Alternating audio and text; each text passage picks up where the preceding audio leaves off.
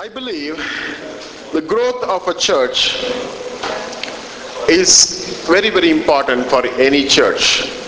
And especially in this year, I believe the growth of our church is a key aspect to this church.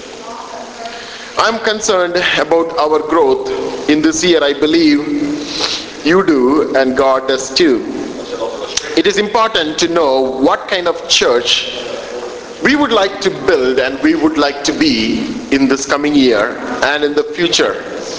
I really started searching the Word of God, started searching Bible for a model church on which probably we can study, we can dwell upon for a few days, knowing what was really going on in such a model church in the Word of God. But I couldn't really find a single church which can be considered as a model church. I found the early church, which was established by the apostles, were found to be a model church that today we can follow, we can just look at. Many of the characteristics we see today in the churches were not seen in the early church. Or a better way to put that by saying many of the characteristics of the early church are not seen in today's churches. So it is worth the effort to understand the characteristics of the early church.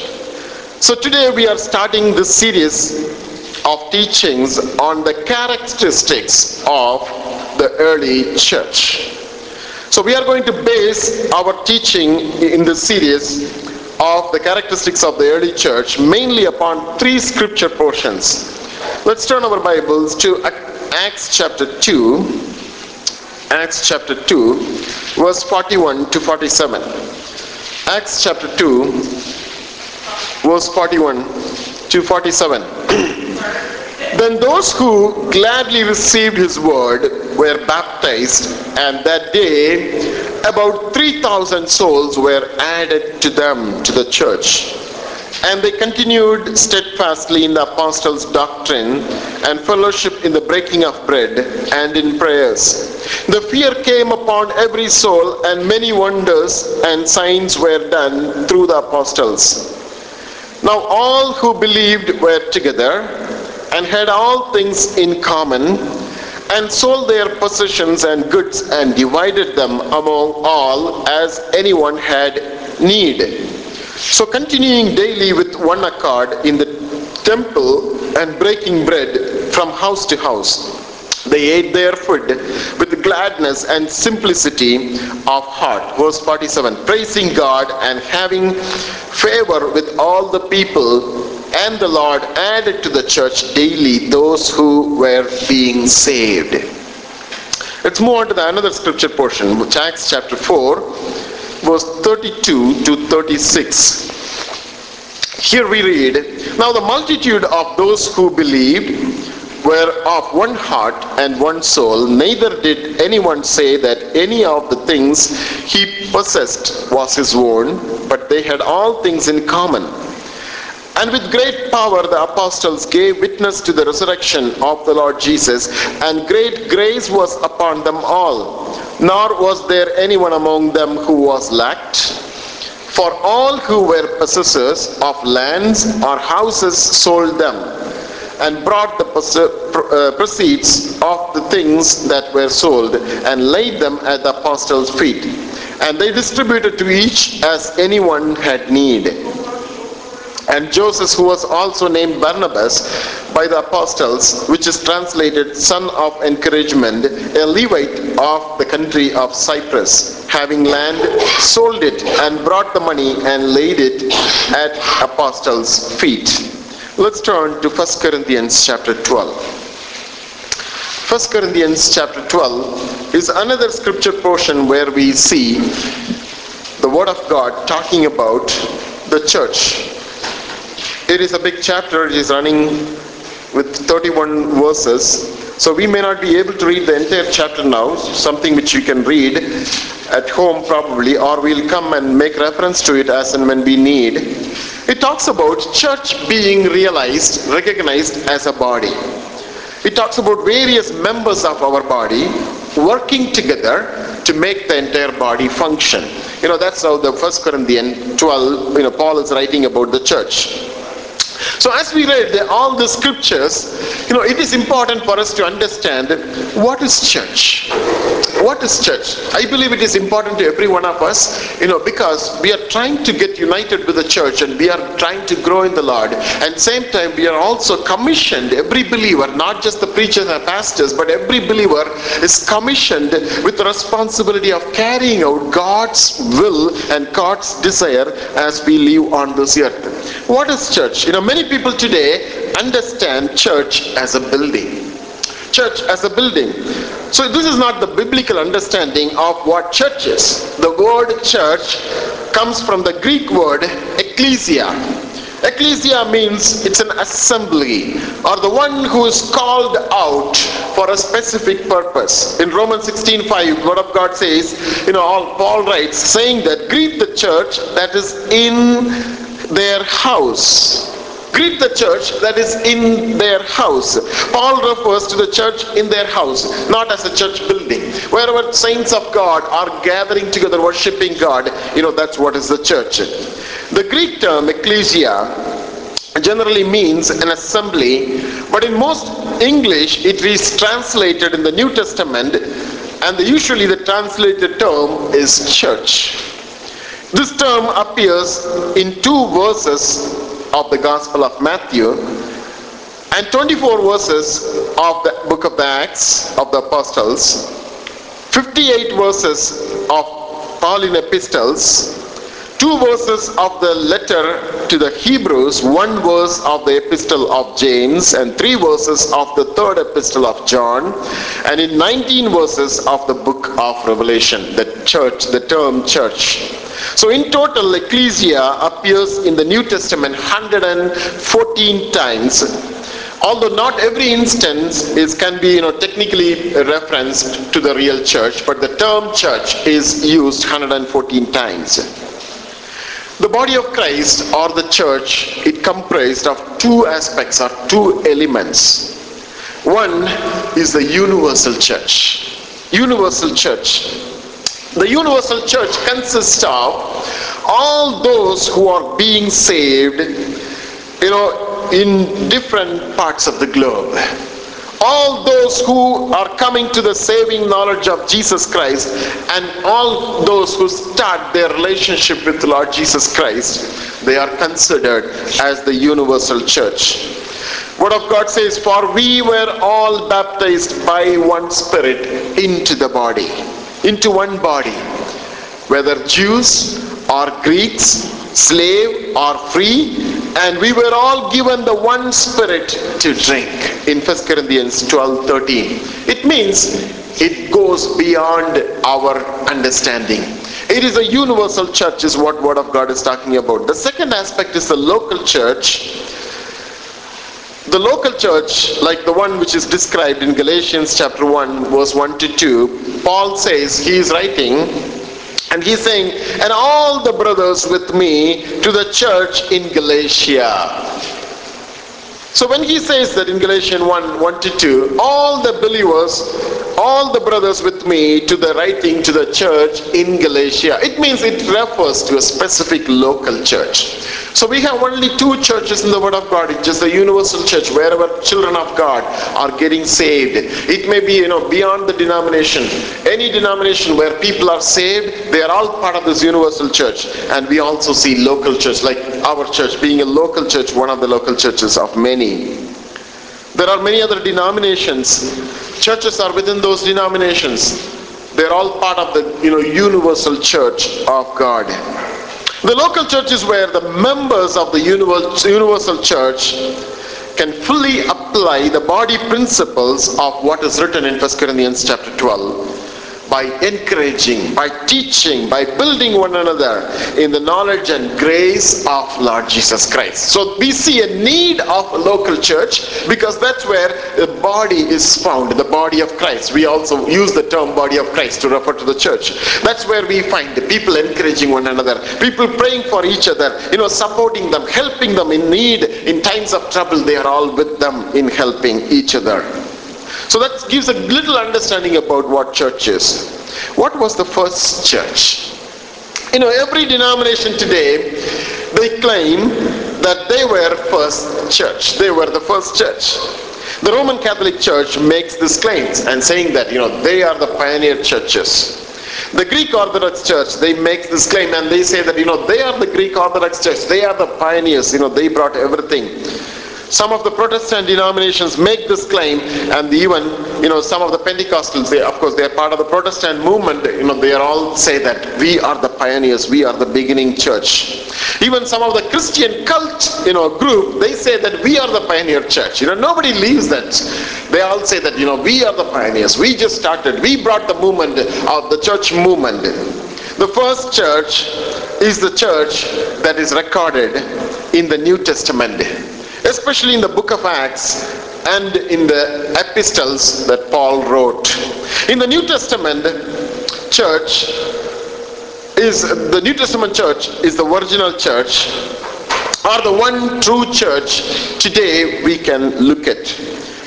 We can know this because it is described in great detail in Scripture. In the book of Acts, at least in the few initial chapters, it detailed the church and what was really going on in those churches. The New Testament church is God's pattern and foundation for His church. On this basis, let us examine, for example, we can take one. Let's take Roman Catholicism and their claim saying that they are the first one. Nowhere in the New Testament you will find the one true church doing all this what is going on in a Roman Catholic church. For example, praying to Mary, praying to the saints, worshipping Mary, submitting to a pope, having a select priesthood, baptizing an infant, observing the ordinances of baptism and the Lord's Supper as a sacrament, means as a ceremony, not out of love with God, but that is something which they need to go through periodically, or passing on the apostolic authority to the successors. It doesn't really matter who they are, but then they are ordained as the forthcoming apostles. These are some of the practices which we don't see in the early church. All of these are core elements of Roman Catholic faith. If most of the core elements of Roman Catholic faith church were not practiced by the New Testament church, we can go on and taking the other churches and analyze to find out which church today truly represent the early church. And to my surprise, to your surprise, you will find nothing. None of the churches are really representing the early church. So that's why it is important. We need to know what the early church was like. The church traces its origin to the Christian community founded by the apostles in Antioch. If you remember, the word of God traces us and takes us to there where the apostles St. Peter and St. Paul, they called the early church in Antioch, and they, in fact, for the first time, the believers in Antioch were called as Christians. That's what the word of God says. If you can turn with me, Acts chapter 11, 26. Word of God says in Acts 11, 26. And when he had found him, he brought him to Antioch. So it was that for a whole year they assembled with the church and taught a great many people, and the disciples were first called Christians in Antioch. The disciples in Antioch, they are called, the first church. Now, if you go to Wikipedia or if you go to Google and put the church in Antioch, this was the early church, true church started by the apostles. And you will find that how very well the church in Antioch is now taken over by another denomination. And they say that, that's what their church, that's where, their church was born. But we need to understand what the Word of God says today. The initial church which was established certainly by the disciples, there is no doubt about it. Soon after the church was established, persecution broke, especially in Antioch, and the disciples were scattered to different parts of the globe. At the end of the persecution, after the persecution by 10 Roman emperors, at the end of the persecution, the church was taken over by the Roman emperor. We know the history. And they brought in all the Roman and Greek worship methodologies into the church. That was the result of the birth of Roman Catholicism. But they are not the original church established by the apostles. The original church established by the apostles is as seen in the Word of God in the beginning of the book of Acts. In few words, if you want to talk about the birth of the church, that can be said as below.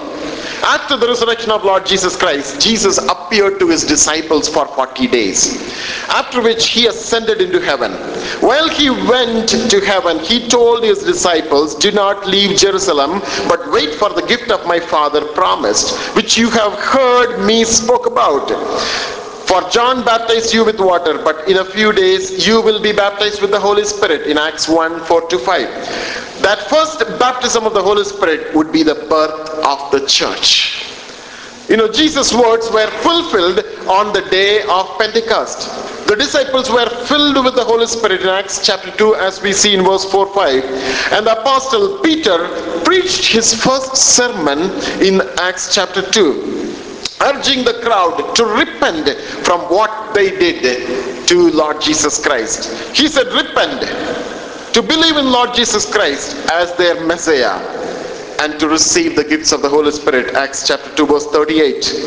That very day of Pentecost, Word of God says, let's see in Acts chapter 2 verse 41. Acts chapter 2 verse 41 says, "Then those who gladly received his word were baptized, and that day about 3,000 souls were added to the church." One single day, by the preaching of St. Peter, the Apostle Peter, 3,000 souls got added to the church. I wish we can bring Peter here, ask him to preach in Halifax. We'll get 3,000 souls in a day in his preaching. There are some reasons why we can learn from the early church. I'm just giving an introduction today. We are not going to get into the details today. And the coming days, if God willing, we are going to learn about what are the characteristics of the early church and how that can be applied today in our church.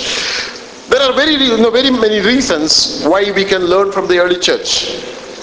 First of all, it was established by the instruction by our Lord Jesus Christ. It was established by the Holy Ghost. As the Holy Spirit came upon them, they established the church on the first day. It was established by the apostles.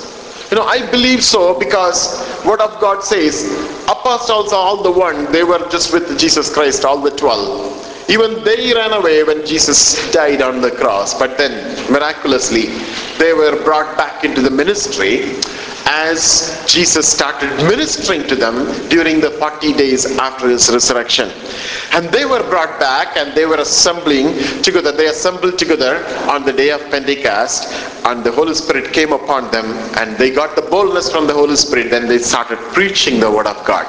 That's the Christian movement. That's the Jesus movement we are talking about today. It all started from the 12 disciples, the uneducated, the fisherman and the tax collector. That kind of uneducated people are the one they started the whole movement, and we are in today. So it was established by the apostles. In Matthew 16:18, Jesus said, "I also say to you that you are Peter, and on this rock I will build my church, and the gates of Hades shall not prevail against it." Jesus looked at Peter and said, I am going to build the church on you. I believe when Jesus said, I'm going to build the church, I believe that is a true church which was built by the apostles. Early church was the church pure in nature, because there was not so many doctrines other than what Jesus taught to the disciples. All the cult and all the impurity, all the corruption came after the persecution by the Roman emperors, as the world got married into Christianity, to the church. That's how every practice, the pagan practices, came into Christianity. Otherwise, the early church was the pure church, which remained pure. The church after persecution, until the end of 15th century, until Martin Luther came, and even today, the Roman Catholic Church, which is nothing other than the Babylonian pagan culture brought into the church. We talked about so many times. We studied that as we studied the book of Revelation. So I believe, I tend to look at the early church to learn that anything I want to learn about the church today. Early church was the first recorded in the Bible as a church. Early church was a model for more souls getting added to the church, like 3,000 in a day. And Acts 2:41 says, there are 5,000 men heard the word of God and they believed in Lord Jesus Christ in one stretch. Where else it's happening? Today, many, in any crusades, if you look at it, there are millions are running. They are saying that we committed, we give our life to Lord Jesus Christ. But then, how many of them remain in the church? How many of them really go to the church every Sunday? Very few. But here in the Word of God, we say 3,000 and 5,000 getting added to the church. Now, I just tend to believe that church. I just want to look at the church, what was going on in that church on that day. Because what really, brought that kind of attention and attraction to the people, that those many multitude, they started running towards the church. So there are so many things certainly we can learn by looking at the early church. Let's quickly finish by just listing some of the characteristics of the early church, which we will eventually study in detail. We find that as we read these three scripture portions today, we find boldness in their preaching in the early church. We find they were devoted themselves to prayer. They had given their life for prayer. Hours after hours, they were just in prayer. They were of one heart and they were of one mind. There are no partialities, divisions in the church. They were all together. They were all filled with the Holy Spirit. They met frequently in the church. It was a learning church. It persisted, or they were persisting in the listening or the learning of the apostles as they were teaching and as they were giving the doctrines. They were just willing to learn. It was a learning church. It was a church of fellowship. It had greater quality of togetherness. As I said, they were together. It was a praying church, as I said. It was a growing church. The way the church was growing, 3,000 and then another 5,000. That was the kind of growth exhibited by this early church. These are some of the important characteristics of early church.